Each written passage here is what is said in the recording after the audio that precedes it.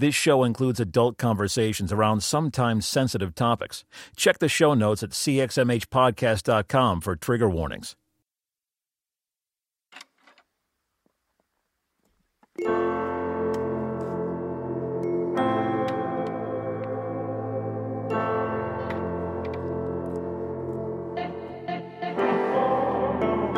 You're listening to the CXMH Podcast. CXMH is a podcast at the intersection of faith and mental health.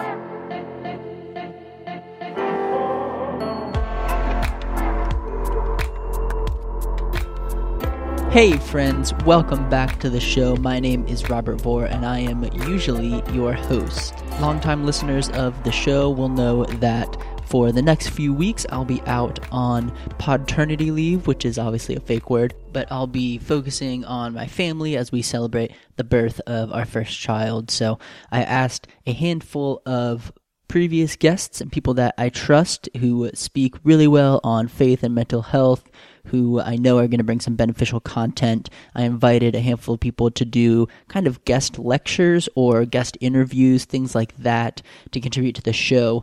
I'm so excited to share with you today this episode Dr. Holly Oxhandler, who you might remember from a previous episode. She is our guest host. She's a social work professor at Baylor. She interviews Dr. John Singletary in this episode about the Enneagram, and they talk through a lot of good things about how it relates to our faith journey, helps us understand ourselves and each other, all sorts of things. I'm going to let her do the intro because she kind of introduces John and all that good stuff in the episode. I just wanted to pop in and remind you what was going on in case you got confused why you weren't hearing from me, which, let's be honest, it'll be great either way. I'm so excited to have some people I trust doing some episodes for me. So enjoy this episode, and here will be your guest host, Dr. Holly Oxhandler. Welcome back to CXMH. My name is Dr. Holly Oxhandler, and I am your guest host today while Robert Vore is out during the season with his family. I'm honored to be hosting this episode on the Enneagram and our faith journey, and I have with me Dr. John Singletary, who is a professor and the dean of the Diana R. Garland School of Social Work at Baylor University in Waco, Texas. John received his MDiv from the Baptist Theological Seminary and his MSW and PhD from Virginia Commonwealth University School of Social Work. His interests are primarily in community practice, organization, and leadership. And I have known John for the past 3.5 years and have so enjoyed working under his leadership here at the Garland School of Social Work. John is also the person who introduced me to the Enneagram when I first joined our faculty about 3.5 years ago. He studies under Suzanne Stabile in her apprenticeship program and is often asked to speak about the Enneagram around the community. John, thank you so much for joining me today. I am so grateful to have you. Gladly. This is fun to get to do, and I apologize if one of my first questions to you is, what is your number? Oh, no. Please don't start with that. I probably start too many questions that way. Just kidding. I really try not to do that to people.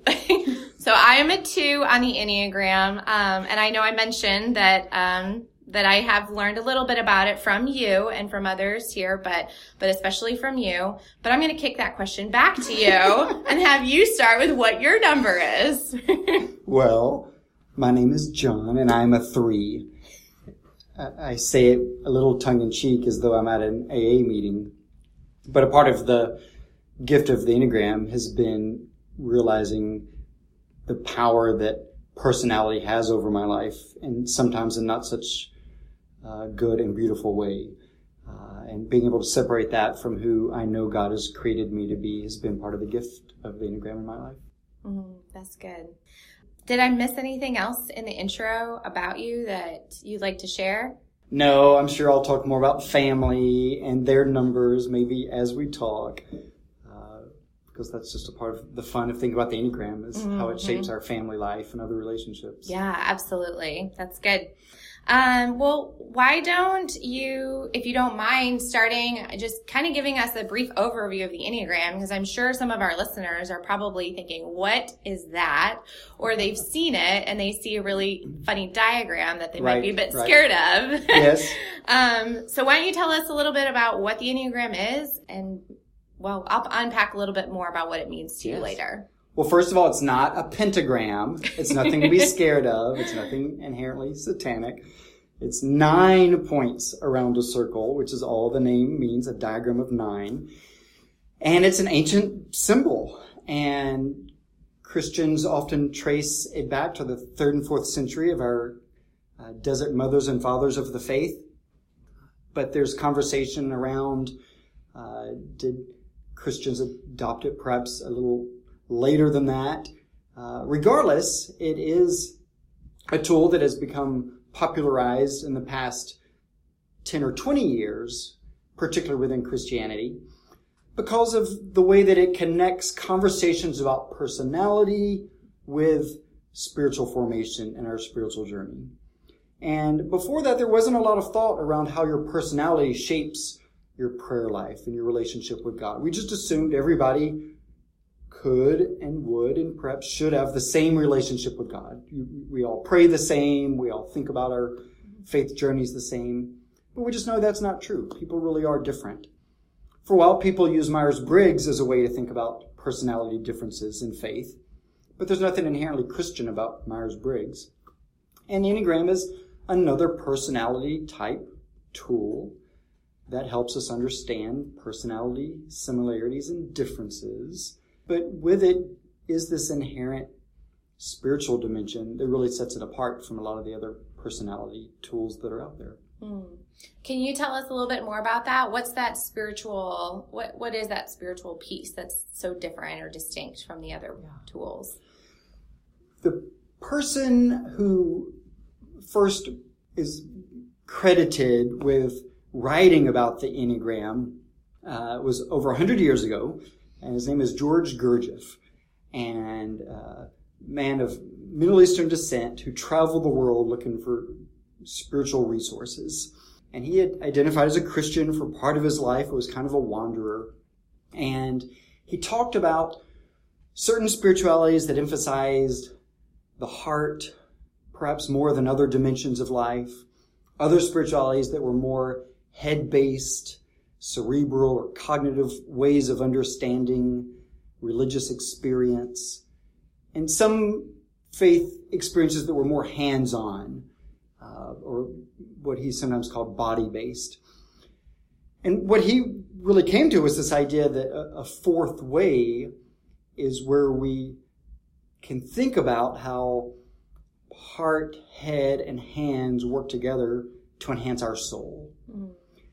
And the connection that has for Christians is when we think about the question that Jesus was asked by the lawyer, what is the greatest commandment? And his response is not just to love God and love your neighbor, but it's to love your God with all of your mind, body, heart, and soul. Now, different versions of the Gospels have those in different orders. But there's something that we've noticed over the years, that thinking about mind and body and heart are different ways of thinking about and talking about thinking, feeling, and doing, which are 3 core dimensions to the Enneagram. There are 3 core dimensions to the psychology of personality.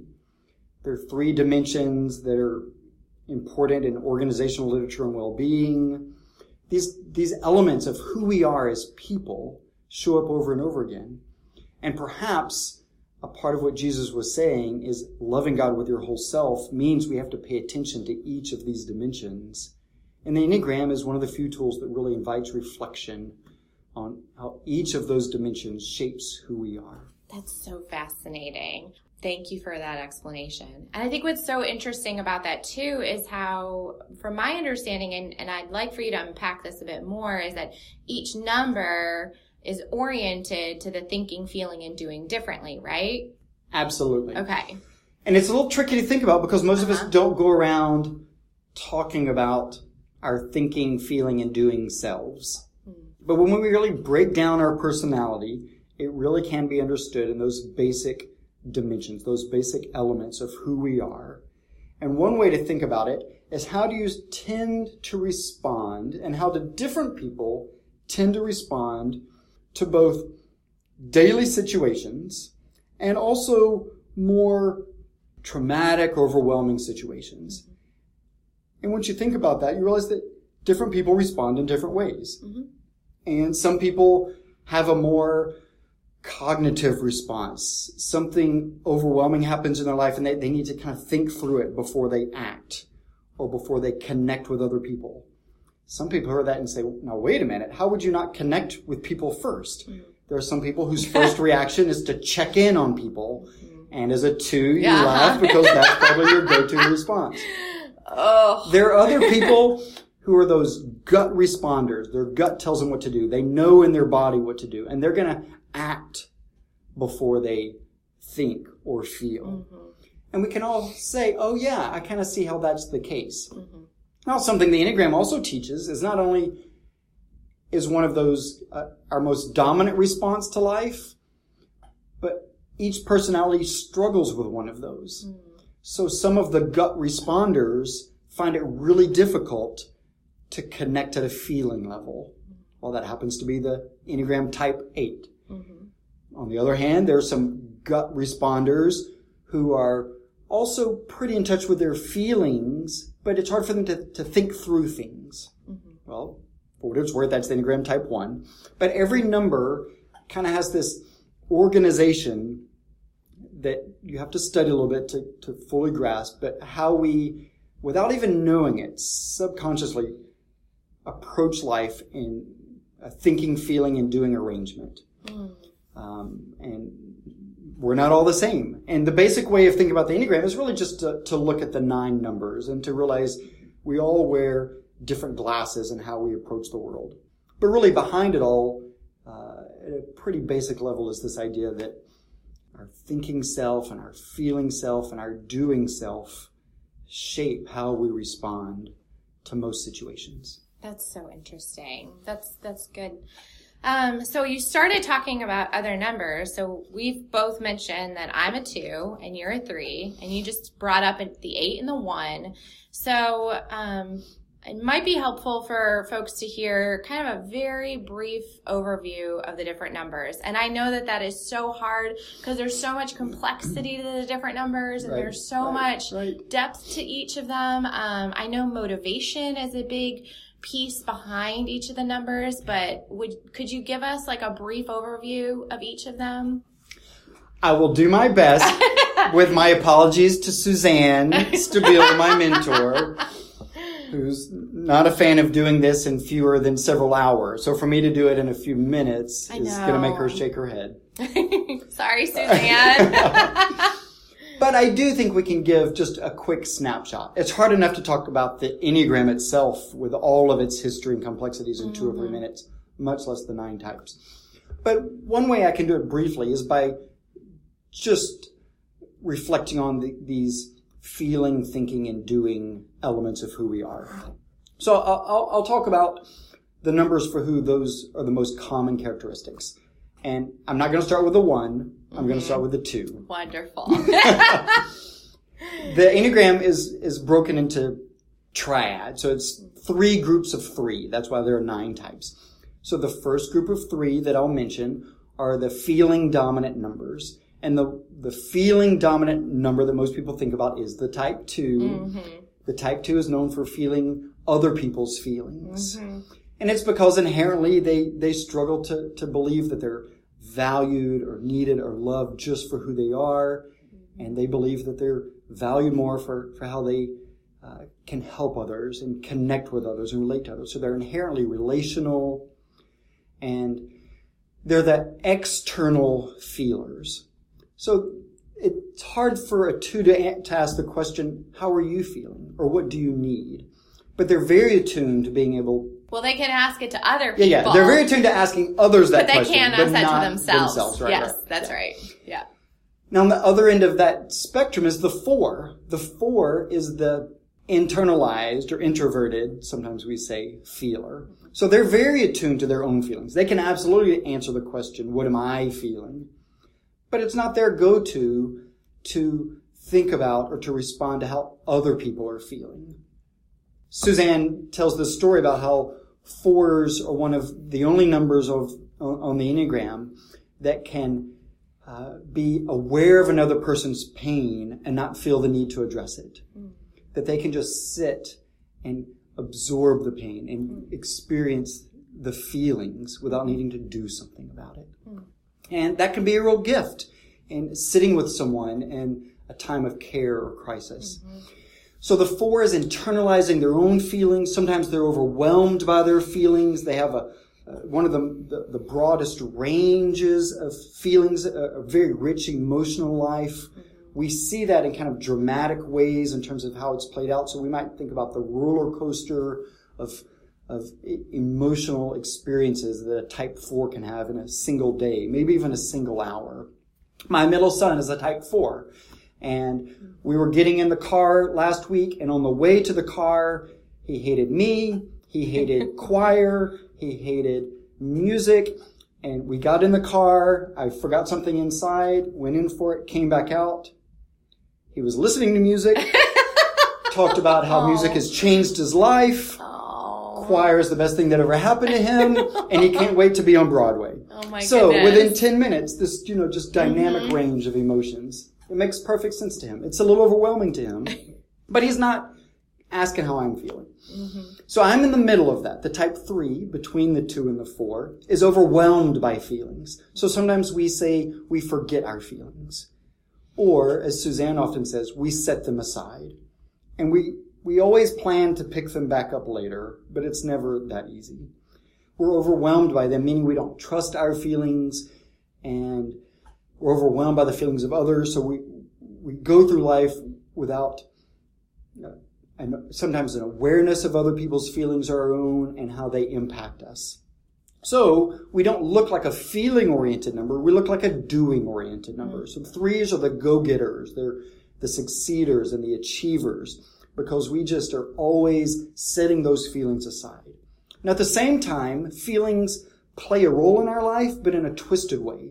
We're very image conscious. Really, the 2, 3, and 4 are all pretty image conscious numbers. We all have this kind of shame core, which means we worry about how people perceive us and how we worry about letting people down and what their image of us is. And 3s are guided by that image. We think we only have value for what we do and how successful we are. And we are just constantly paying attention to this image of success rather than a healthy engagement of how other people feel and what our own feelings mean to us.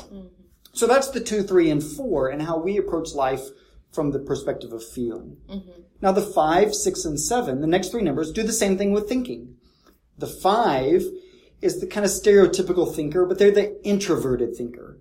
They're collecting information at all times. They're not always sharing that information, but they need to know. They only feel competent when they have information. Sometimes we think of them as hoarders of information or gluttons for information. They want to know.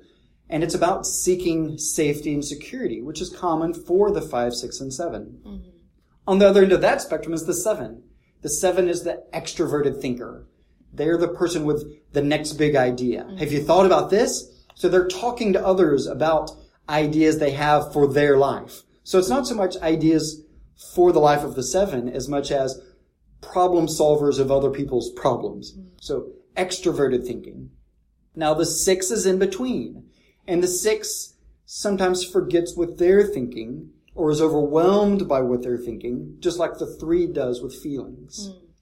And so the 6 sometimes we'll say is spinning the wheels of their mind by overthinking things. They're engaged in what Suzanne calls unproductive thinking. It's not that they're not smart or intelligent. 5, 6, and 7, just because they're in this thinking center or this thinking triad, has nothing to do with intelligence. It's just how they respond to life. And 6s respond to life by typically overthinking things. It leads to a sense of perhaps anxiety, sometimes fear. And that's really a part of the life of the 5, 6, and 7. Is afraid that they don't have the right information at the right time to know how to handle a situation that comes their way. It's not about how people perceive them. It's not about the image they have. They don't necessarily feel shame for these things. That's the 2, 3, and the 4. The 5, 6, and the 7 wants to be safe and secure. They want to overcome this fear. And the 6 is at the middle of that. So then the last triad, the last 3 numbers, are the 8, the 9, and the 1. So now we've come back to the 1. The 8 is what we typically think of as the stereotypical gut-oriented number or body number. So they're the extroverted doers. They're always doing something. They have this gut-level response to whatever situation is presented to them. They just know what should be done, and they're ready to do it. And if nobody else does it, they're going to run with it. I happen to be married to an 8. I mentioned that my family would find their way into these conversations. We also have 2 children who are 8s. A 17-year-old son, an 11-year-old daughter. Now, we don't know for sure that those are their numbers. We're a little more confident about the oldest son. And when my wife and my son and I get in a heated conversation, everybody on the block knows. We're pretty loud. Pretty engaged with each other. The 8s just tend to engage life that way. Too much of a good thing is never enough. Is one of the mantras Suzanne sometimes says about the 8s. They're not necessarily interested in controlling all things. They just don't want to be controlled by others. They worry about being betrayed by others. They struggle to trust others because of this concern they have. And a current concern that they have is if they're betrayed and it causes hurt, then they'll be overwhelmed by the anger that they feel in that situation. But they're pretty comfortable being in touch with the anger that they do have. And they're not afraid of conflict as a result. They're willing to just tell you how it is. They're truth tellers above all else.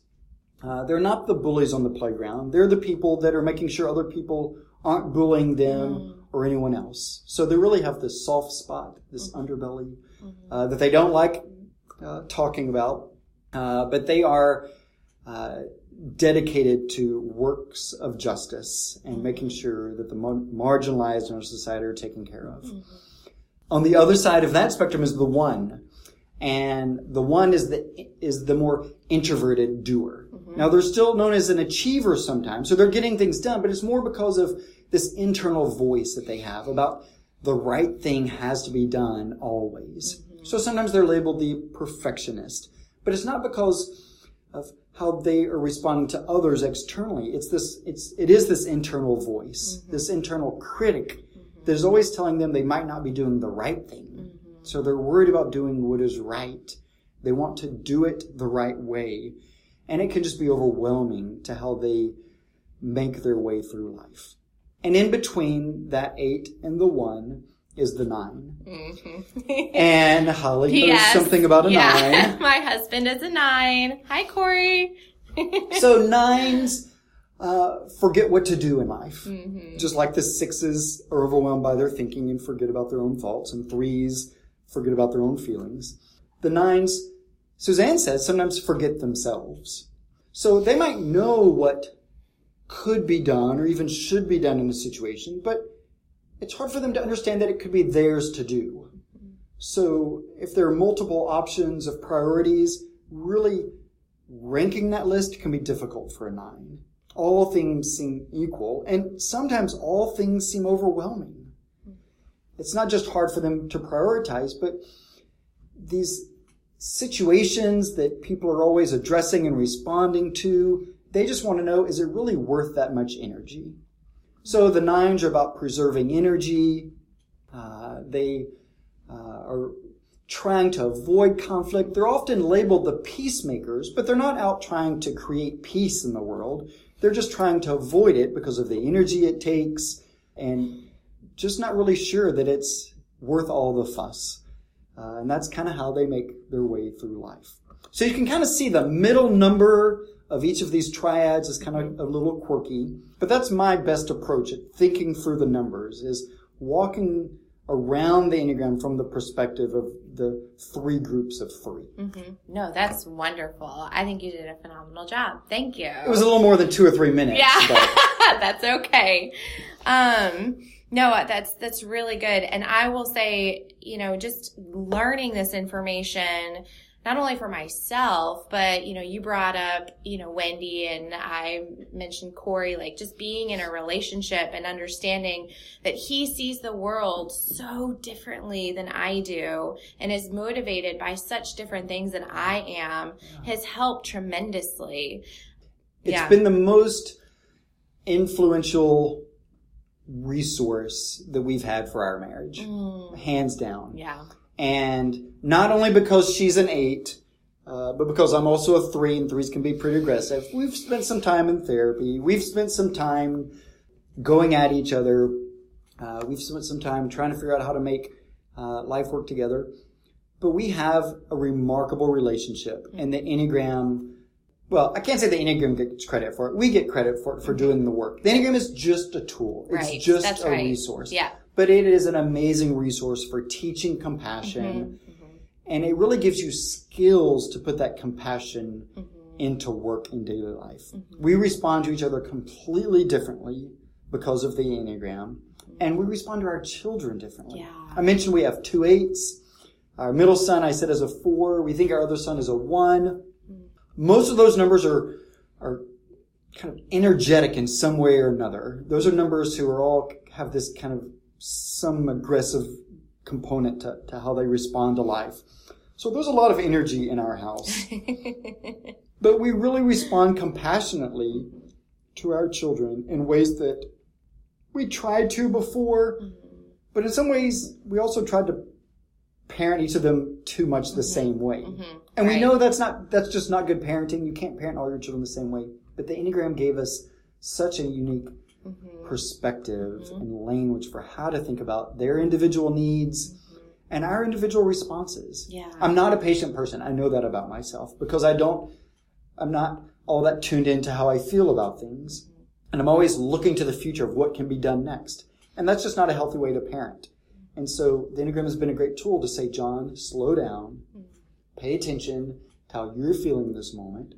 And perhaps more importantly, how are your children expressing what they need in this moment? And how are you paying attention to their feelings? Yeah. And I still, by no means, do it perfectly. I give myself pep talks every day about, today you're going to pay more attention to their feelings. But at least I have language now to understand these challenges and the opportunities to always be strengthening relationships on this faith journey together. Yeah, no, that's so good.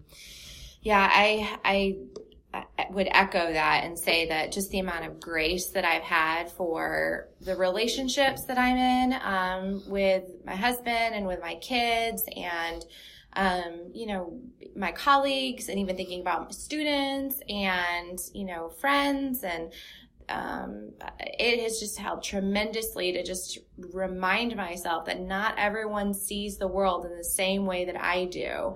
I can't expect as a 2 that other people are going to see my needs and meet them in the same way that I'm oriented to want to do that for everybody else around me. And so it's been a beautiful tool just for offering grace, again, for myself and for others. So, and I think the grace for yourself is key. Yeah. I think, it's similar to what they say about putting the oxygen mask on in a plane. Yeah. You have to have grace for yourself to be able to offer it to others. And I think the Enneagram is a tool for that. And first and foremost, it is a tool for yourself. We talk about it as a self-awareness tool. And it's sometimes tricky to think about self-awareness on the Christian journey because we're supposed to be selfless people.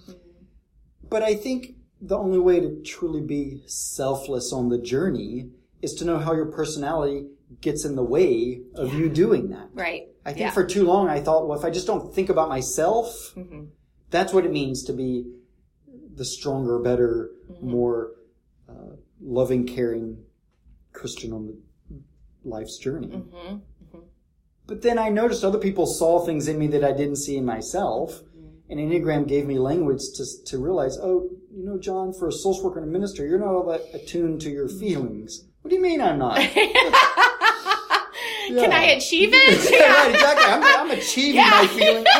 I'm doing feelings every day. Well, clearly. It took me a while to learn you don't do feelings. You feel them. I'm not always interested in that. So I have to really be attuned in this kind of introspective, self-reflective kind of way. One of the earliest Enneagram mantras is non-judgmental self-observation. The Enneagram is a tool for non-judgmental self-observation. It's easy to see some of the characteristics that we have in our numbers and to beat ourselves up for it.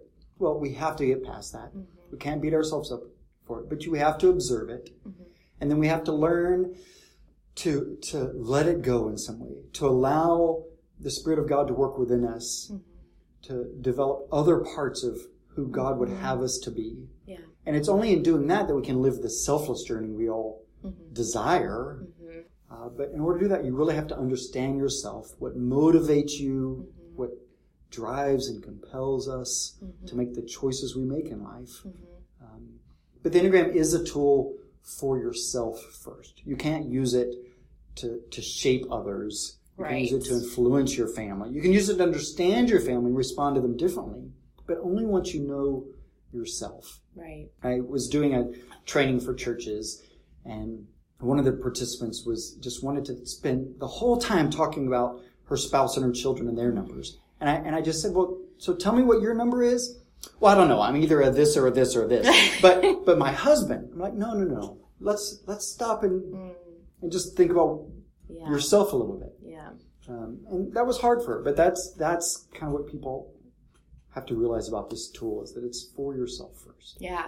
Well, I've got two questions that are kind of coming that I'm thinking of based on what you're mentioning right now.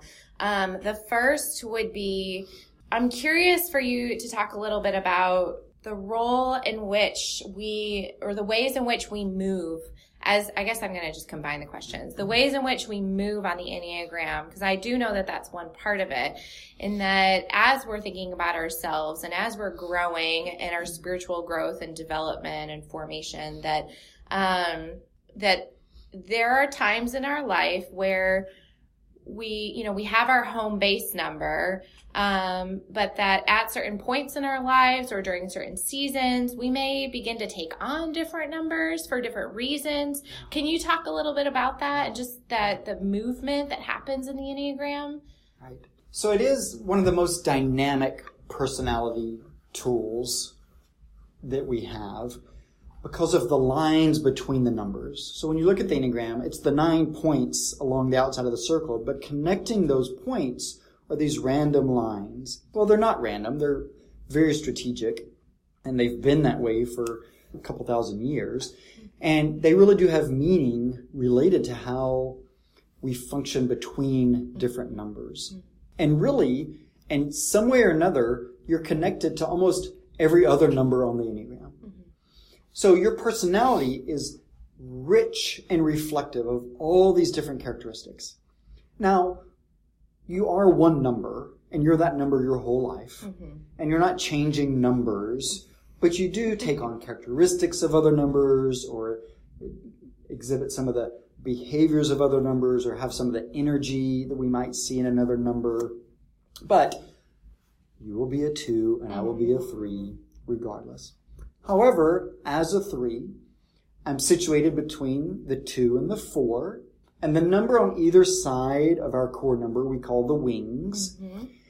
And usually in the first half of life, we'll say you have one wing, and then later in life, as you develop some balance and learn some skills and other things happen, you kind of develop the other wing, and it helps you round out your personality a little bit, and helps you develop some different skills for responding to different situations in life, and that's a part of the richness that the Enneagram brings. And that's true, we know, just in general life. As people get older and experience more life, they can develop this kind of richer, more balanced personality.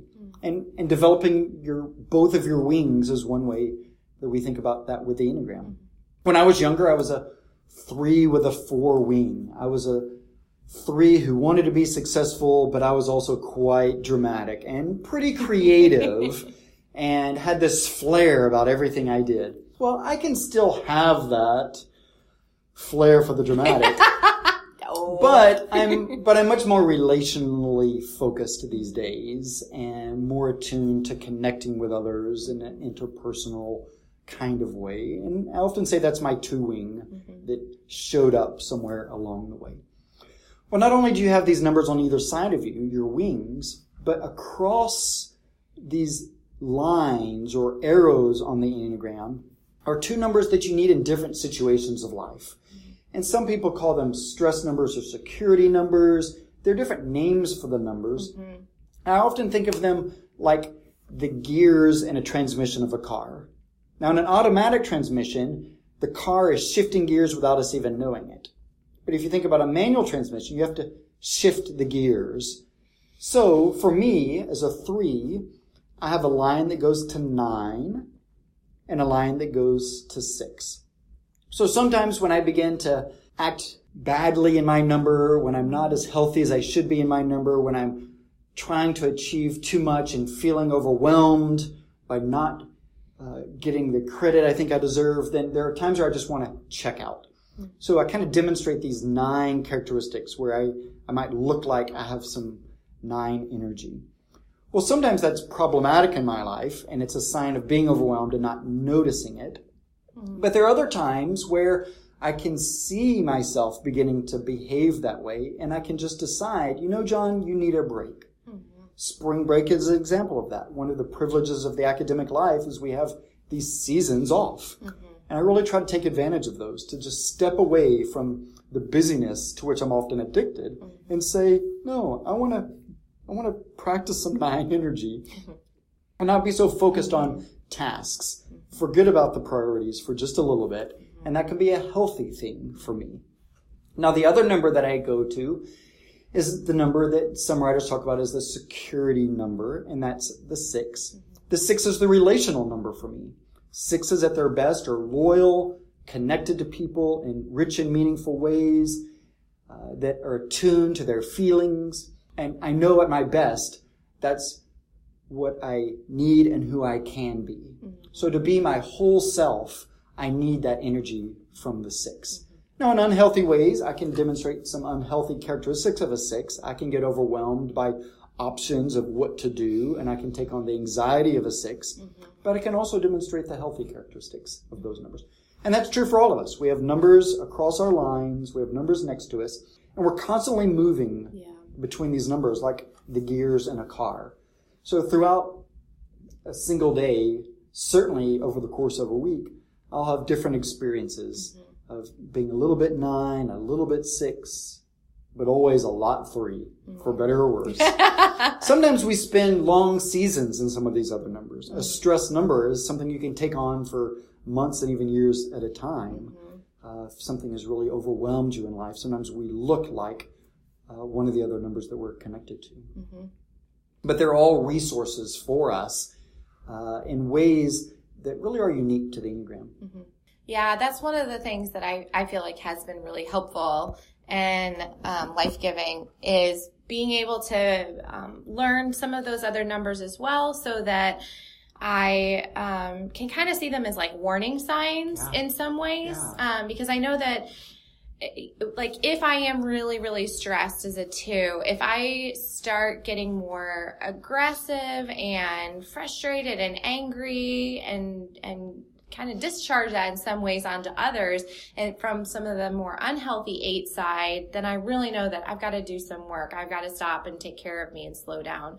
But I've also learned how I can look to more of the higher sides of 8 when recognize that there are some qualities that the 8 have that I could certainly learn from and adopt, like learning how to say no rather than just saying yes to everyone for everything because I want other people to be happy with me.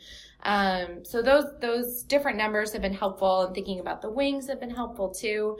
And being reflective about our personality invites us to make choices about those kinds of things rather than just being automatic. Right. For most of us, we just automatically behave in certain ways that are pretty much habitual. And we've done it our whole lives. But knowing the Enneagram gives us a chance to kind of wake up to the ways that our personalities have a grip on us, and to be able to say, I don't have to respond that way. When I get stressed, I don't have to check out. I can make a choice to slow down or prioritize differently before I just walk away from something. Right. No, that's so important. So one question that I did have too, I remember one of the other things I wanted to ask was, what would be your greatest recommendation for how others can figure out what their Enneagram number is? Yes, that is an important question. Mainly because I'm not a big fan of the tests. Right. Yeah. So the Enneagram is a tool for discernment.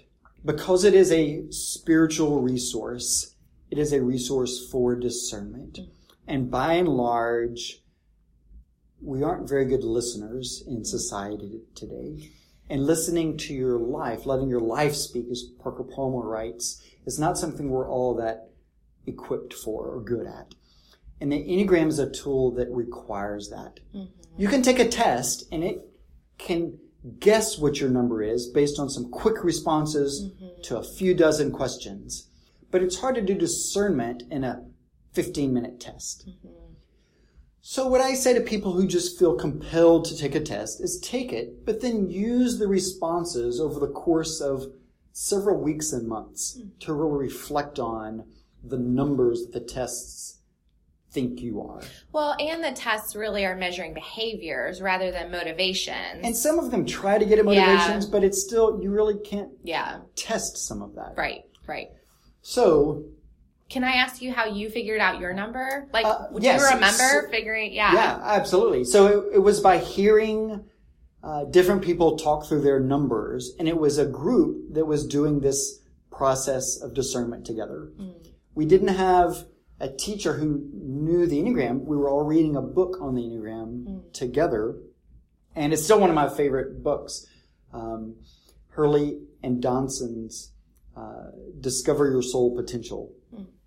Now, Suzanne's book is the best resource for learning your number, and the stories she tells in it are quite compelling to help people understand their number. Tell us what the title of the book is. The Road Back to You. Thank you. And she has another one coming out soon too, right? The Path Between Us is her new book. That's awesome. coming out that's focused on the Enneagram and relationships. That's great. And so it doesn't have to be a book. Suzanne has podcasts where she interviews people across the Enneagram types. And just hearing people talk about stories within their number really helps you figure out, I just don't see the world that way.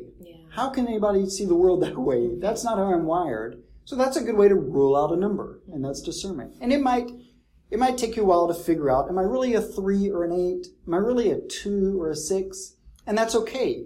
Don't be frustrated by that, but just continue to spend some time looking at some of the core motivations, looking at some of those underlying desires and concerns and struggles that the different numbers have.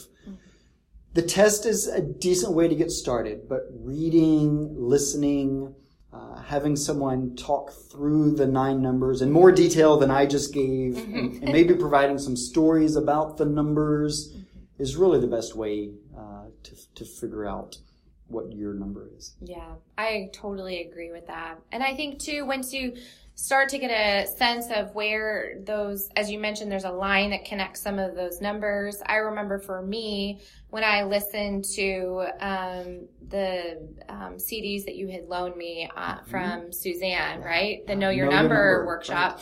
Right. I remember listening through and hearing the 8 and thinking like, yep, I have that. And then going through the numbers and then hearing 1 and 2 and 3 and 4. And it was as I went through those and started to hear some pieces that resonated with me, I started to see how those numbers come together as a 2, where I go to 8 in disintegration or in stress, and I go to 4 in security or integration. And I've both of my 1 and 3 wings are pretty on, for better or for worse. Right. So those are the 5 numbers where you connect the most. Exactly. So that was helpful for me. And then even now when I hear it, when I hear someone teach on the 2, I know you would come to our church a couple of years ago or a year and a half ago, and hearing you even walk through the 2, it just brought tears to my eyes. It's so painful to hear your number. So I hate to say that's a way to kind of figure out your number. But when you hear a number and it's like, oh, how did you get in my head? How did you know that? Yeah. It's not StrengthsFinder. No. StrengthsFinder is a great tool, and we use it at Baylor to help students with some self-reflection. Mm-hmm. But the Enneagram is a completely different tool because its earliest Christian writings were rooted in the early sins of the church. And every number has a core sin associated with it. Mm-hmm. And it's because we spend most of our lives in these personalities that represent a struggle where we take a gift God has given us and we've just over-relied on it. Yes. We overuse it. Yes. So 2s have this gift of helping people. But when they think every situation in life is an opportunity for them to help someone, then they miss out on all the opportunities to be helped by others. Yeah. And so we all have a characteristic like that. Mm-hmm. And it's only when you realize that pain of your number and then the opportunity for growth that it presents, because God isn't finished with us yet, and the Enneagram is a tool for that kind of growth, then you really have a better sense of what your number is. That's awesome. Well, John, thank you so much for your time today. I really appreciate these opportunities to be thinking about the Enneagram and how it's linked to our faith journey, our self-awareness. I know we didn't talk as much about mental health, but I do know that self-awareness is such a critical component to mental health and promoting mental health. And so I just appreciate all the ways that you've woven all this together. If you'd like to connect with Dr. John Singletary, you can find him at John_Singletary on Twitter. We're going to include some other opportunities or ways in which you can connect with Dr. Singletary in the show notes. Thank you again so much for joining me today, John.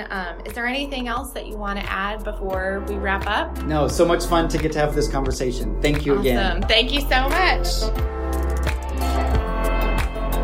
Thanks for listening to the CXMH podcast. Want to score some major brownie points?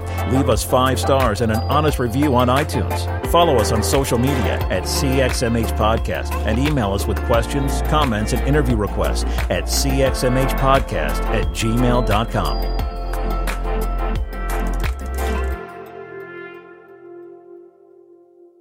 A final note.